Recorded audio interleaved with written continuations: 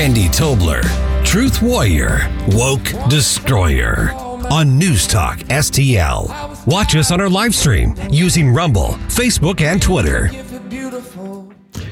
Welcome back to the third hour of the Tobler Show. Among the big issues that are leading the issue tote board this election season, of course, is law and order. When we think law and order, I think Sergeant Betsy Brantner-Smith and, of course, the National Police Officers, the National Police Association. She's the spokesperson for that group.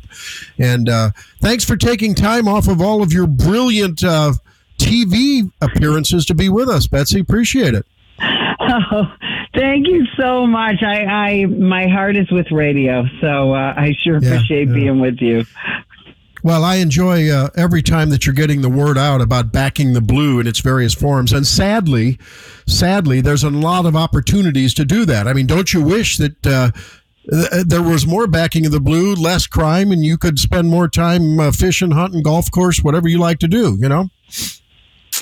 Well, you're absolutely right. You know, and there's new Gallup polling out there that says that most people have respectful and positive interactions with American law enforcement. So this false narrative that somehow the American law enforcement officer is the cause of crime, is violent, are so many bad things. That's why the National Police Association exists, because we're trying to fight that false narrative that somehow we're the problem. But fortunately, the American public is catching on to the fact that that's just not true. And folks, if you want to learn more about the great work being done by the National Police Association in behalf of all of the great police officers across the nation, it's nationalpolice.org, nationalpolice.org, the website. And on Twitter, it's @NatPoliceAssoc. @NatPoliceAssoc. Let's start with something close to home. Yeah, we're in St. Louis and the metro area, and a lot of listeners here, but everyone knows about Independence, Missouri, about an hour north of Kansas City. And the other day, during an eviction serving process, a process server, one officer killed, Officer Cody Allen, a young man. I think he hadn't been in duty a long time.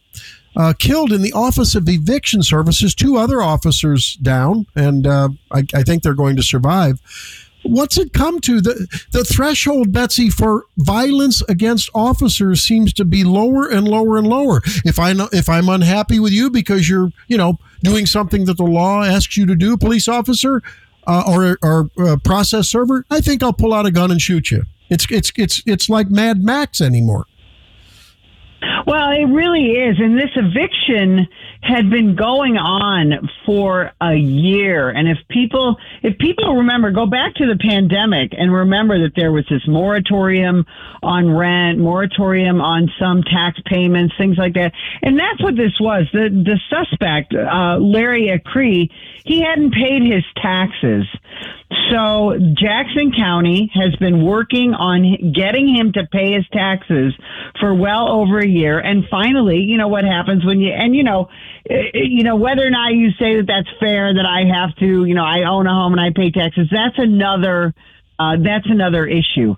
But Drexel Mack, who is a process server for the 16th Judicial Court of Jackson County, Missouri, he simply went to this home and said, here's your eviction notice. You've either got to get out or pay your taxes. And he was met with gunfire. A neighbor called 911. A process server also called 911. And so the Independent Missouri Police Department responded. 35-year-old Officer Cody Allen immediately went to aid Mr. Mack and was met with gunfire and killed there on the scene. And then 2 other police officers were shot. One is still recovering in the hospital, but is expected to make a full recovery. Another's recovering at home. And here's what I want people to know about Cody Allen. He's a husband. He's a young dad. He was with the Independence, Missouri Police Department a while ago. He left to go into the private sector. And 2 years ago, he came back to serve his community once again. So at a time when a lot of people are leaving police work, Officer Cody Allen came back. Wow. And he's the, 6th or 7th officer down this year? Is that right?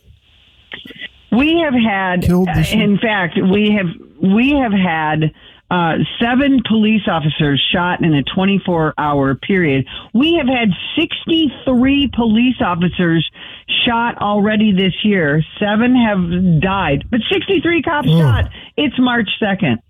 Wow.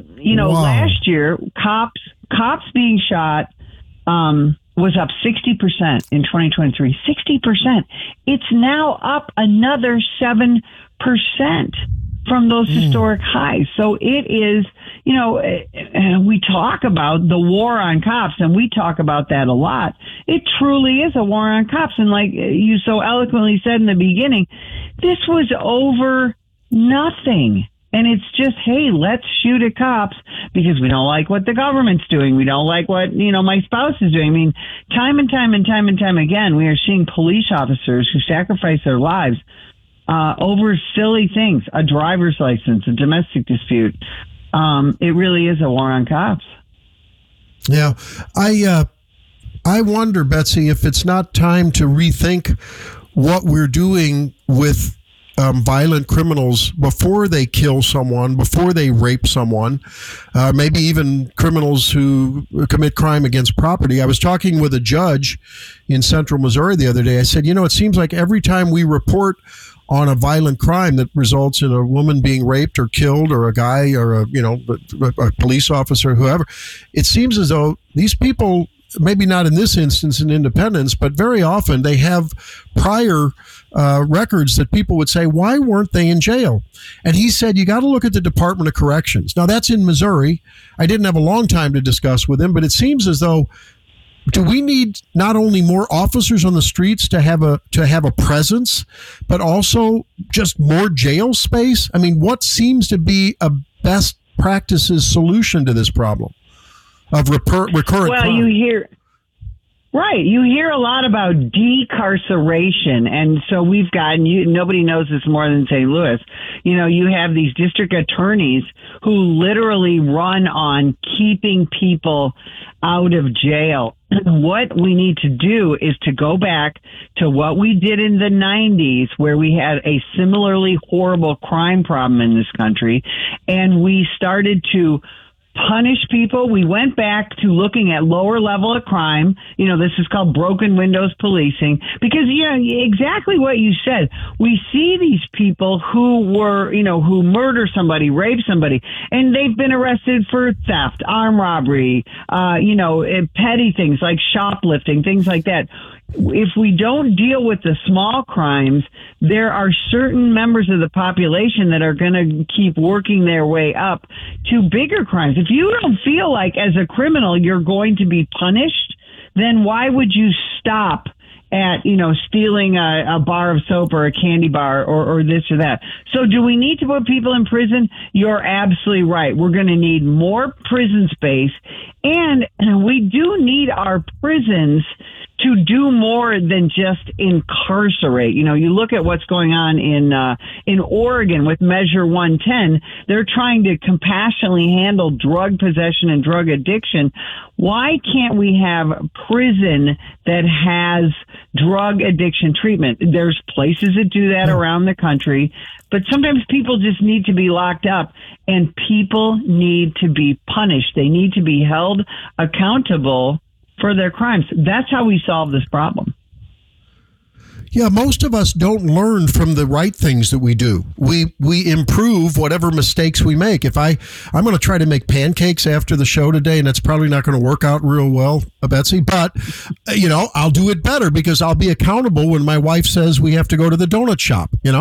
That's that you learn. Okay, so by making people accountable, realizing they made a grievous error, and at the same time offering them a better way forward. That's the way we've done it, whether in our families or in a civic sense, with criminality. And it just seems so elementary, but yet we won't do it. Now, how do you at the National Police Association fight the headwinds informationally of the likes of, you probably heard about this Harvard professor, economics professor Roland Fryer, who was told not to publish a 2016 study that he eventually did publish on racial bias in Houston policing. I'm sure you've heard the story. He said, much to my surprise, I set out to prove that the police are, biased in the way they treat black people. And he said, no, I actually, the stats didn't when it came to shootings and so forth. And yet he was told by colleagues, oh, don't publish that. That goes away against the narrative. And he's not alone. There's a whole world of, quote, academics who are just deceitfully concealing what they know to be the truth about, cop on black, so-called violence. And it's actually the other way around. How do you fight back against that dis and misinformation that is just blatant across liberal airwaves, academia, everywhere else? Well, then, and thanks for asking. The National Police Association has a fantastic newsletter that you can go to nationalpolice.org and sign up for. And we defend law enforcement agencies, their officers, their supporters, and that's really important. And we use litigation, we use communication. We get active and we advocate for this profession. We're not a union, we're not a membership organization, but we have tools, not just for law enforcement officers, but we even have a homeschooling program that you can download for free if you're a homeschool parent to help teach your child about the positive things that law enforcement does and how the system works. We get involved in policy and legislation. We even have grant programs for small police departments who want to start an Explorer program or need a body armor for their canine. And we do it all with donations. If you go to nationalpolice.org, there's a donate button, and we need help from the public, because fighting this false narrative from the media, from politicians, from quote unquote activist groups, and exactly what you said, from academia, it's an uphill battle, and we need help, and we appreciate the help we get. Yeah, I just can't imagine what it is to be a police officer these days when you don't have the backing of, in many jurisdictions, you don't have the backing of prosecutors. You don't have, and maybe judges who would like to lock these people up. There's not the capacity. It seems to be a revolving door in the incarceration system. But you know what? I feel like things might be turning. The tide might be turning. You look at the national polling, and law and order and criminal justice are if not in the second in place behind border, which is related, it's third. Behind border, economy, and crime and punishment. So I think the messaging that you're doing is getting out there. I hope people jump on to nationalpolice.org, support the organization, support your local police department. Are you feeling like it's working? Are you getting some better vibes just in terms of what you're feeling from people that connect with you, regular citizens? You know what? We really are. The positive messages that we get on social media and in person when I go to a conference and we have a booth. I mean, people come up and they're just like, we love what you do. Thank you for what you do. And so many of them come up wearing like a little Thin Blue Line pin, things like that, or they ask for them. And gosh, we love that. I was a cop for 29 years. I'm still a current police trainer, and we see so much positivity, and I believe, and the polling shows it, that most people have great interactions with the police. Most people really care about law enforcement. It's that tiny minority that seem to get the most attention in saying, oh, the police are bad, the police do these bad things. So, do we see the tide turning? Yes. And in an election year, remember, Joe Biden just came out with his new crime plan, which was, 2 days ago, which was a bunch of nonsense. It was a painful speech to watch, but I encourage everyone to go watch it.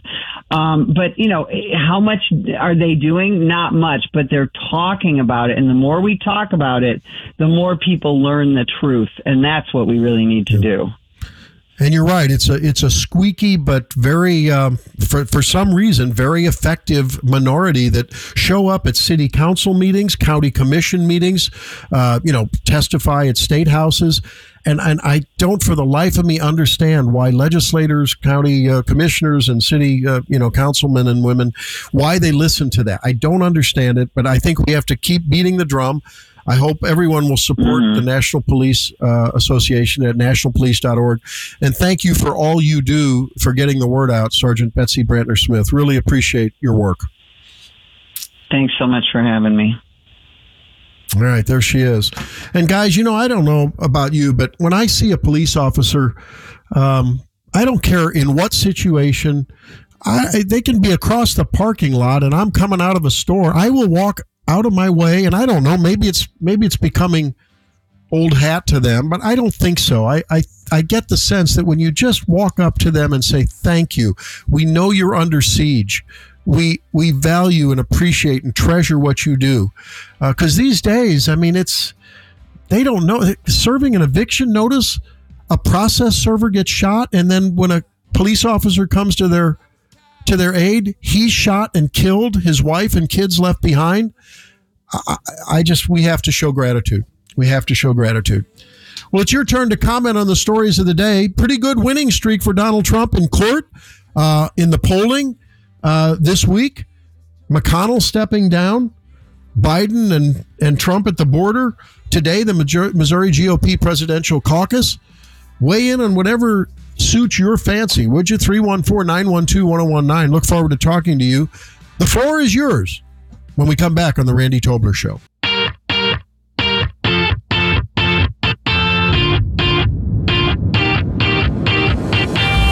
Raindrops rolling off my brim. Street lights.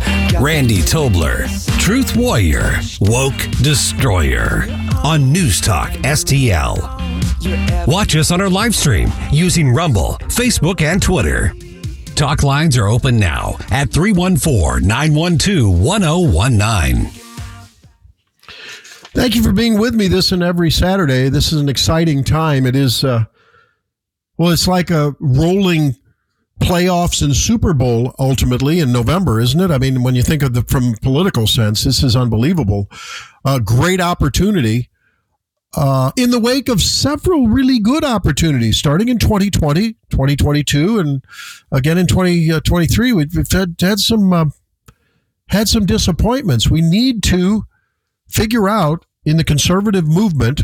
You notice I'm sometimes loath to say Republicans because sometimes I'm not proud of the Republicans, the way they have not stood together, been as militant, and I mean in a politically activist way, as really they should. And I think this is an opportunity to do that. Now, that said, they have to function in a culture that is broken.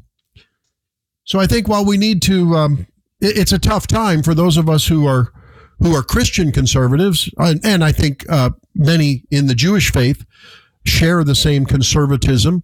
Some don't. But Orthodox Jews certainly, and I know there's many of my Jewish friends that are as conservative and constitutionally abiding as I am. The whole discussion of Christian nationalism comes up. I don't think that this was a Christian country. I think it was a country of Christians. Those are two entirely different things. I think that it's absolutely proper and helpful for people like Mike Johnson, who have a Christian ethos and background, to proudly bring that worldview to governance. On the other hand, I would disagree if someone should say that we need to have Christians run this country. I think that would be dangerous, frankly. We don't want a theocracy. There's a lot of discussion going around that. But then that makes you wonder about the whole abortion argument. That's, I think, what this election is going to pivot on, where the GOP decides to land on some consensus messaging on abortion. Let's talk about it. Who's on the line? Let's talk to caller one. Is that Gene? Oh, we're getting a caller. Nope, looks like not. Okay. 314-912-1019, the number. I see Jerome picking up the phone there and talking. So we'll get to a caller when we can. Sergeant Betsy Brantner-Smith, though, really nails it. Unless we get our policing in order, unless we support our cops, unless we tell those who want to destroy policing to stand down or go live in those hornets' nests of crime-ridden neighborhoods, You see, the people, the elites like the Nancy Pelosi's and the others who want to destroy crime, right, destroy policing, have not thought it through very well because they live in comfort until they don't, like Nancy Pelosi's husband would tell you. And so these days, as the tolerance for criminality goes up and up and up in our country, among elites in the academy, in our schools, I've heard more and more about how the whole notion of empathic discipline in schools is coming into and filtering in. Maybe it's been there longer in some jurisdictions than others, in some districts, where instead of punishing a child who doesn't show up for class or who threatens a teacher, the principal goes out and plays some basketball. Well, let's get you out and have some time on the basketball. Let's go shoot some hoops. I think we've got to send some different messages. That relates to the whole problem with gentle parenting. Abigail Schreier's written a lot about that. It's a disaster area. Who's on the line, Jerome?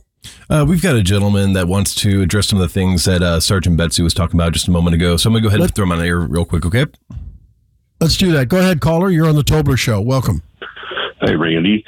I'm right here in St. Louis. I was in the ghetto in there for about 20 years, and I scratched and clawed my way out of the ghetto, and it's not easy whether you're black or white. But anyway, they stole 9 cars, and the police, they didn't find a single car. Now, I don't expect them to chase around my cars looking for my property, but you would think that they would find 1 out of 9 anyway. Well, anyway, then so I've got a million stories. They beat this kid half to death just a block from my shop. 3 thugs left him for dead. And I went into Garibaldi for lunch, and here he came. I didn't see him 6 months. I'm wondering what happened to him. Here he comes with his bus stop. We're all just kids. We're all just kids back then. And he's going to bust the tables, and he comes up and he says, Buddy, how you doing? I said, man, what the heck happened to you? He's just scarred beyond recognition, They just kicked him in the face and left him for dead over 70 cents, Randy. Okay, well, I got a million stories like that. They shot another kid point blank in the head, 17-year-old kid. He worked for a friend of mine that had a shop. He was my best friend, Pete Coyle, died of cancer, lost my best friend. Well, his helper, they shot him in the head point blank 3 times. Never found those people, Randy. Never found them. And they don't find these thugs that are doing all this hideous stuff. I got a million stories, Randy.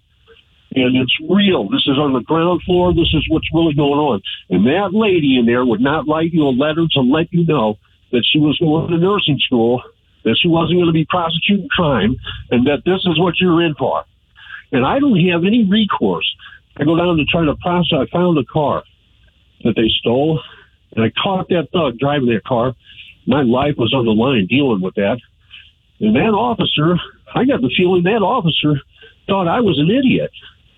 Because he couldn't believe I wanted to prosecute it. I was just supposed to let it go. I was supposed to let them do what they're going to do. He acted like he was just surprised. I went down for the arraignment the next day. Kim Garner comes through, didn't even give me the dignity to sit me down and have a conversation. She comes through the door into the room, and she says, we're not going to do anything. I said, what do you mean you're not going to do anything? I caught that guy driving my car red-handed. Well, I'm telling you, we're not going to do anything. It's his word against yours. I said, what do you mean his word against mine? And she said, that's it. All he has to say is that he didn't steal it. So anyway, I didn't have time. That was 9 o'clock in the morning. It was pushing 9, and I had to be back at work. So the lady doesn't write you a letter to let you know that she's not going to be prosecuting crime. Let people know, because those poor blacks in there and the poor whites in there that are struggling against poverty, they're ending up in the street now, homeless. But those poor people, they need to know what they're in for every day. They need to know that their lives are on the line. And then the police and the bureaucrats and the judges and the district attorneys, they've all accepted this George Soros money, and they act like Marxist socialists as far as I'm concerned. But they don't want to talk about They want to talk about defunding the police. Well, do you want to take federal money away or do you want to take state money away? Nobody ever is clear about that. They just say defund the police. But they haven't defunded the police. They all took George Soros money, but nobody wants to talk about that. Where did all that money go? Now I'm caller, police. Hey, I hear your frustration.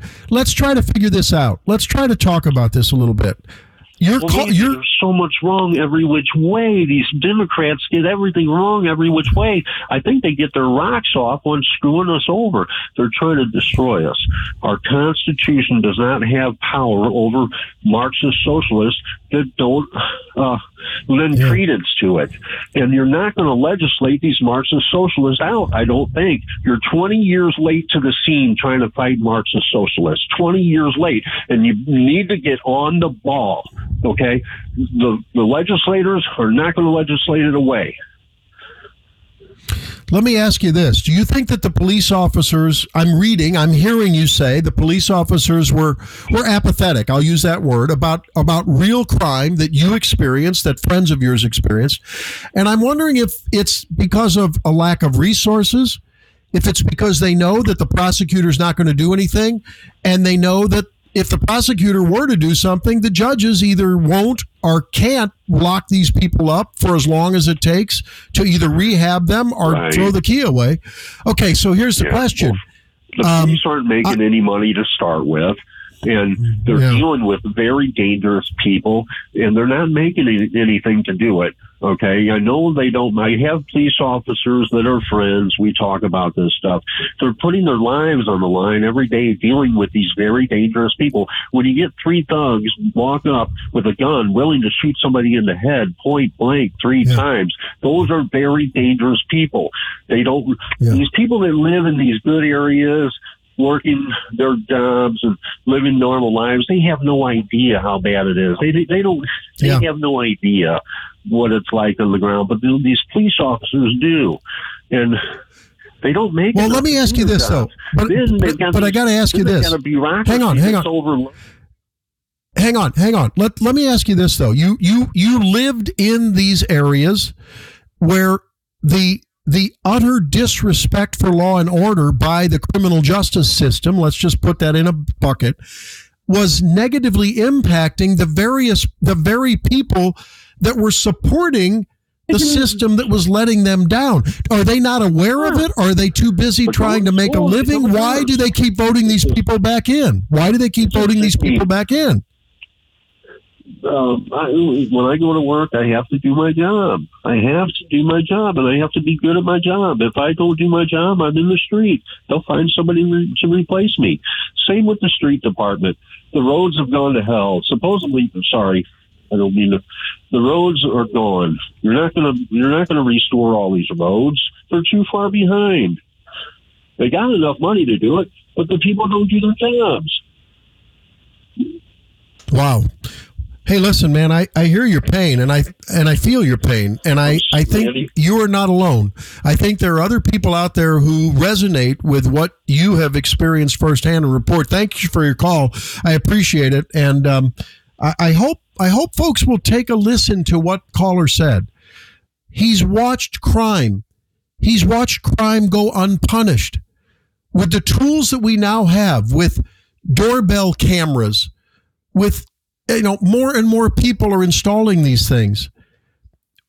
It's going to take courage to call the cops when your doorbell camera, your security camera at a business, at a residence, catches a perpetrator committing crime, because you may be asked to testify against someone or witness. Maybe that's the solution. I think there's a silent witness program that needs witness protection to start to root out these criminals, because I think there's a lot of people that know who the bad guys are, and I think they live in the bad guys' communities, but they're afraid because they know the system won't protect them. And maybe that's the key. Could it be that is the missing link?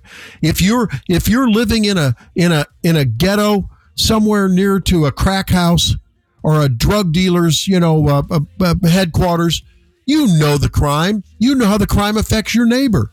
Maybe your nephew, maybe your son, maybe your daughter, maybe your husband was killed by a gang member, but you don't have the means to get out.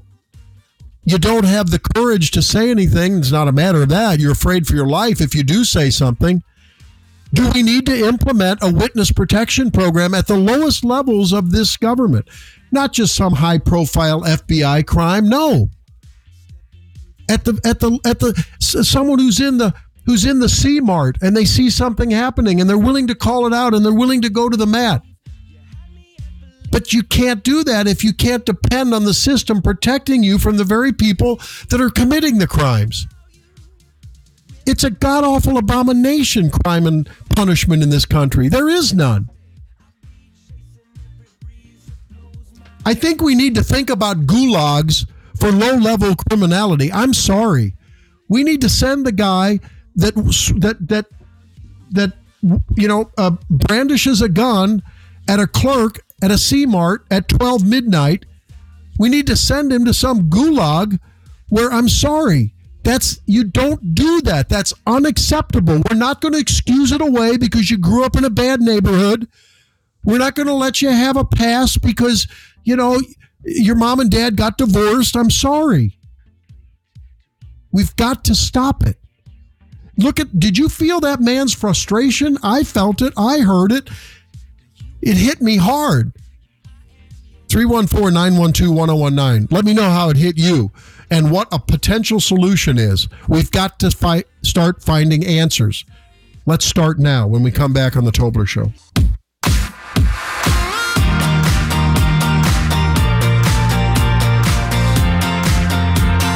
Randy Tobler, Truth Warrior, Woke Destroyer on News Talk STL. Talk lines are open now at 314-912-1019. Good morning, everybody. Tony Colombo and Katie Fitzpatrick here. Thanks for listening to the Randy Tobler Show here on News Talk STL. And don't forget to join us every weekday at 2 p.m. for Colombo and Katie. Also, keep it here for my Saturday morning show, the Bluff City Outdoors Show, today at 11. Now, back to Dr. Randy Tobler. Love you, Doc. Was completely unfamiliar with child sex dolls, so I had, of course, to Google it last night. So a little scared to put it in my search engine, but I did. And apparently there is research on the subject. Not much, but there are what they call MAPS, minor attracted persons. Oh. And the limited amount of research that's done on these dolls, guys, suggests that they actually, for people who are attracted to minors, that these dolls actually decrease their proclivity to go out and attack children. That it actually gives... Let's just stop that there. That is a Democratic state representative, Karen Berg from Kentucky, trying to convince her fellow legislators, who, by the way, are rolling their eyes, looking at their watches, trying to ignore that they're even being party to this discussion, that the way to treat pedophiles is to give them child sex dolls. Child sex dolls. Now, I don't know where you came from, but in my few decades on this planet, all I know is that it was the threat of serious accountability for my actions that, whether I was a kid or otherwise, have, that's what curbs our human sinfulness that emanates from our limbic system, by the way. Little neuroanatomy there. And I'm sorry, that to punish someone like this with a child sex doll so they can, are you kidding me? This is part of what's wrong with our justice system. We talked with a caller who was very passionate about living in the St. Louis ghettos, he called them, and crime essentially being unpunished. Now, producer Jerome has had experience with this very matter. Jerome, you actually lived in a community where you were shot at. Is that right?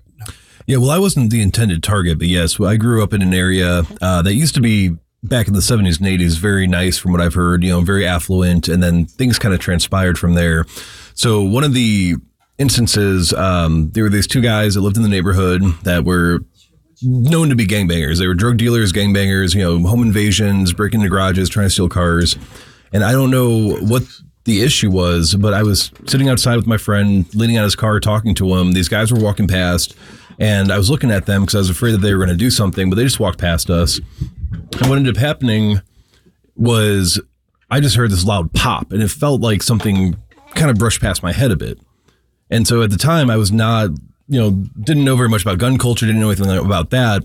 So I thought that somebody had just driven by and thrown a firework because, we had a lot of people like that thought that was funny in the area, until my friend backed his car up and he yelled, "Get down, they're shooting."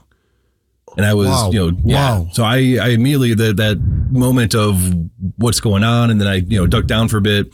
The car tried speeding off, so I ran after the car, and they didn't have a license plate or anything like that. Tinted windows, couldn't get a good view of anybody. So we made a police report, and to this day, they still don't know who was shooting. I also had a friend of mine when he was 16, was in a car with some people. I guess one of them was gang affiliated, but they'd just come back home. They just pulled up to their house, and a couple armed gunmen came from around the house and knew where this guy lived, shot up the entire car and killed my friend and killed the other two passengers. Only one person in the car survived, and they still never caught those people either. Oh my God. So, yeah, I've got quite a bit of experience with that.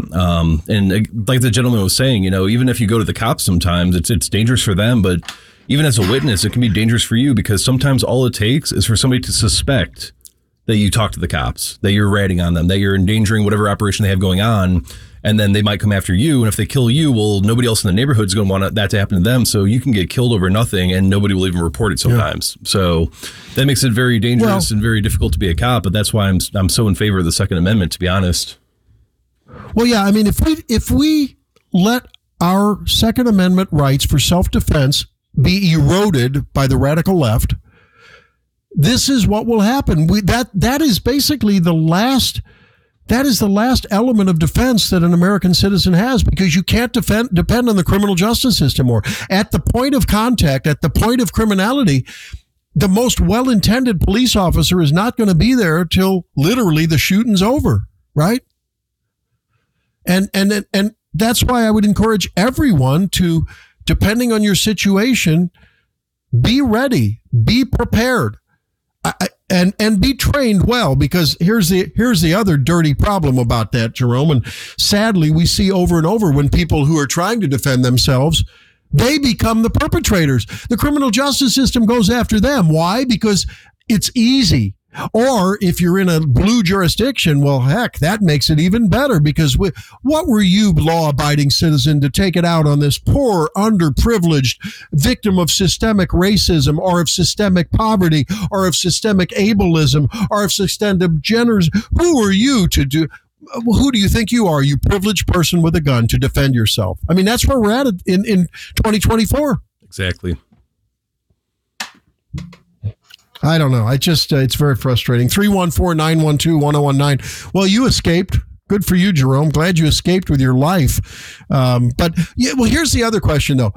Why don't people that lived under the fear of the drug gangs, the violence, and the fear of being a part of rooting it out, why do they keep voting for the Democrats that perpetuate that system? Is it that the welfare system outstrips their hope for safety? What is it? So I used to be, believe it or not, I used to be very blue growing up until I experienced the real world. And then I realized a lot of those ideologies are based on being sheltered in your own home and never doing anything with your life. And so for me, I think it's that idea of the fear narrative. You're conditioned from a very young age that if you speak out against certain things, and, like you said, you're a bigot, you're a racist, check your privilege, all that kind of stuff. So you feel bad about yourself. And then they make a lot of excuses for these people. So if you vote for somebody that says we're going to take all the guns away, and then suddenly somehow everybody will be safe, as if that means that the criminals are not just going to go hide their guns, or they're going to use some loophole. I mean, Illinois has got some of the strictest gun laws outside of, I think, New York and California. And there are people I knew in high school that had guns that they should have never been able to get access to. I could have, if I wanted to, I could have probably gotten one for cheaper than you can get it from the store. So it really comes down to that idea that you're promising a false sense of security to people that are afraid, but you're keeping them afraid and insecure and afraid to speak out. And that's why I love Missouri. As St. Louis has its problems just like any other big city does, but I honestly feel safer in Missouri knowing that I can defend myself if I have to, that I'm not going to have to worry about having to go on the news and justify being a white man defending himself against, maybe a potentially non-white offender, because the laws here are just so much more. It allows me to be my own first responder, and that's what we need. We don't need, Dirty Harry or Death Wish or anything crazy going out, vigilante justice, but just knowing that I can defend myself and that I'm not going to have to worry about my peers or my job or whoever looking at me like I did something wrong for valuing my life is a huge positive state of mind. And that's why I really appreciate this show as well, is because, you and all of your guests, every time we bring up a topic, you guys hit the nail on the head with it. Well, and the listeners are I think an active group, which is very, very rewarding to me, because when I talk with our listeners, and I know that the other hosts, whether it's Mike and Gabe and Stell in the morning, Ken and Vic, after that, and of course Tony and Katie and the whole Tim and Chris, when we meet you all, wherever we meet you all, we know that there's a resonance here. We know that there's a heart for activism. And that's why I'm so excited about whether it's at the caucuses today, where you'll see other candidates and like-minded people, whether it's on the air. Hey, the politicians listen to these programs. They listen to News Talk STL. I'm telling you, I know it. We need to let them know that these are the core issues that we have to win for. We have to win so that we have a voice through our politicians, through our elected officials, through our police officials, through our prosecutors, our court system, that this is what we demand and expect of them. The first order of government is to protect the safety of the people. And when they fall down on that, they've lost our trust. And so, dear politician, dear city attorney, dear whoever, make sure that you're hearing our voice loud and clear, because we're going to call you out when you don't work to defend our safety. And on the national level, if you're running for Congressional District 3, our sovereignty as a nation. These things are related. It's a general philosophy. And I don't have time to get into it a lot today, but we're going to talk about, I think it starts with parenting and this whole movement towards gentle parenting and excusing away misbehavior. I don't think it's healthy. And I think that may be the seed that grows into a weed of criminality. That'll end it for today. Jerome, thank you, my brother. Appreciate it. Thank you all, brothers and sisters, for listening. We'll see you next time on The Randy Tobler Show.